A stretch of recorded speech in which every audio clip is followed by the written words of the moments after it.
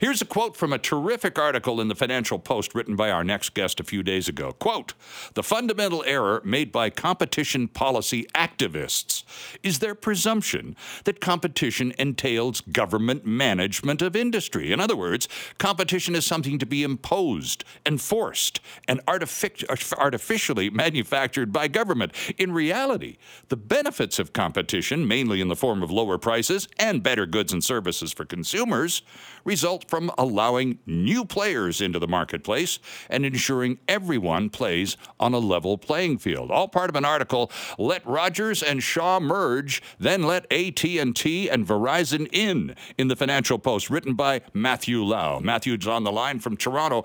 Matthew, good morning. Welcome back. It's good to have you on the program again. Oh, thank you. Good to be here. We had Keldon Bester from the Anti-Monopoly Group talking about the Rogers-Shaw merger in this particular spot, actually, a week ago, Matthew.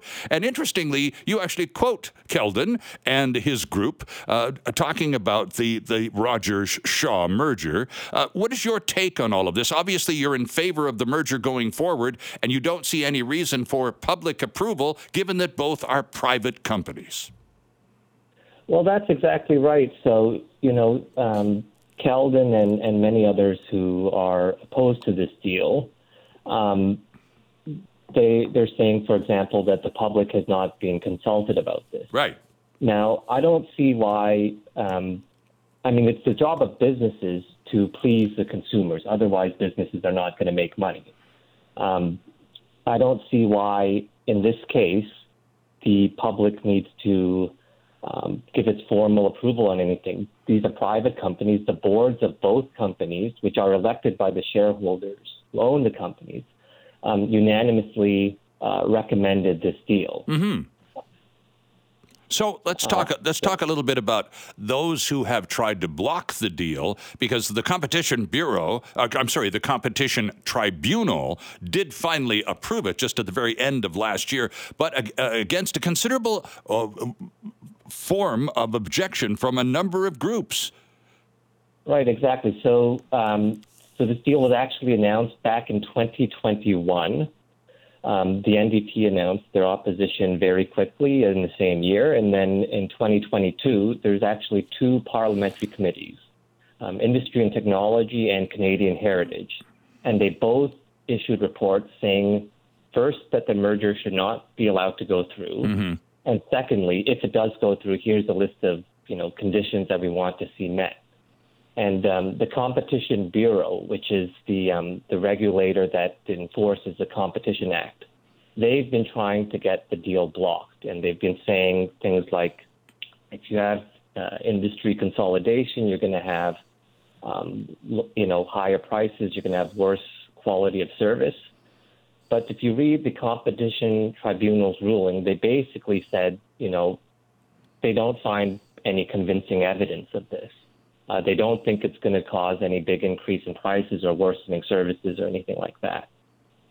Interesting, because, of course, one of the arguments that is being made by those who are opposed to the deal is the irregularity of pricing nationwide, Matthew. For example, Canadians in the West, consumers in the West, pay more than those in the East for the same services provided by Rogers or Shaw, and basically are hoping that this would level the playing field, to use one of your expressions, in terms of at least everyone pays the same amount for the same service.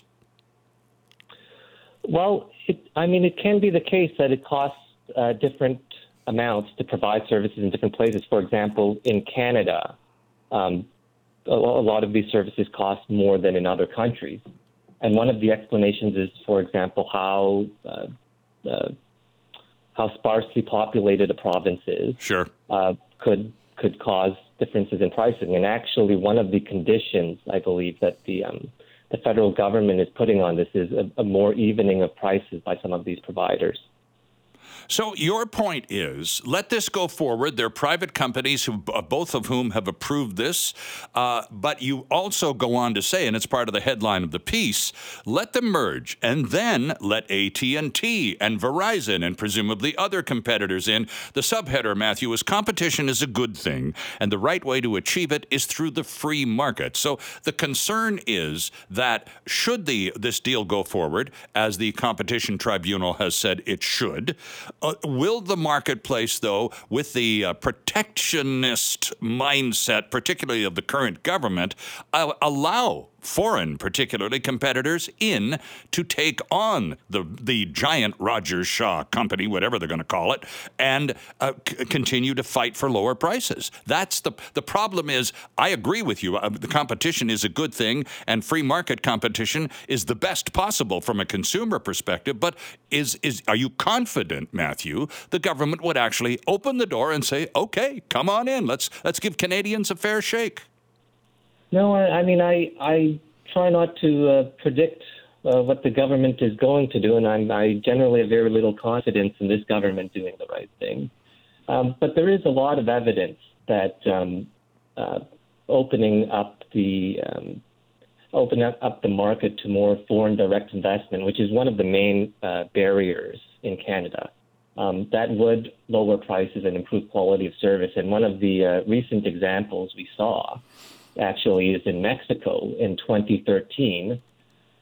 They had a bunch of key reforms to their telecom sector. One of them was, the key one was lifting restrictions on foreign direct investment. And this resulted in prices going down by something like 75%. Now, I don't claim that Canada in 2023 and Mexico in 2013 are the same market, but it's, I think, pretty strong evidence that you can have lower prices and higher quality of services anytime you open up the market to more competitors. Right. Now, let's talk a little. You mentioned the NDP was very forthcoming very quickly after this whole merger deal was announced almost 2 years ago now. The NDP was right out of the box, first out of the box to oppose it, quite stridently, too. Now we've got a new Conservative leader, presumably heading to an election maybe this year, certainly next year. Where does Mr. Poilievre stand on this whole business of the Rogers Shaw merger? Well, he actually hasn't given his position yet. He said he's concerned about it and that he's going to have to look more carefully at it before giving his final position. What I would say is, the concern he's expressed is that he doesn't want to see more industry consolidation. And my point is, well, as opposed to what? Do you want the government to decide how many companies there have to be and how companies have to operate? That seems to me a far worse alternative. And it seems sort of counter to the free market values that the Conservatives are certainly are better known for than their liberal counterparts. So the Conservatives typically have been the party of business, have they not? Yeah, better known for not always putting it into practice, and we'll see what the Conservatives eventually land on this. So let's talk a little bit about that, the possibility, Matthew, of foreign competitors, be it Verizon or AT&T or somebody from Europe. We do have foreign ownership restrictions in broadcasting and telecommunications in Canada. It would require legislative changes at the very highest level, at the federal level. And again, you're a little reluctant to talk about the appetite of the current government for such changes. I suspect there's none. What about the Conservatives? Well, unfortunately, I haven't seen anything from this or from them on this either. Like I said, it's been well known for a long time that this is a barrier to competition and lower prices. Mm-hmm. So I don't, maybe now that there's more spotlight on this issue and this issue is on the table and on the minds of a lot of Canadians, maybe we'll finally start hearing the conservatives about this. And those foreign ownership barriers extend well beyond communications and broadcasting, go right into the transport sector and airlines and all of that kind of stuff. What do you think in terms of, a final question, and it's great to have you back, Matthew. What do you think in terms of the appetite of the average Canadian voter, Matthew? Could this, for example, become an issue in the next federal election in terms of, okay, how about consumer choice here? How about throwing the ball to us and giving us the choice?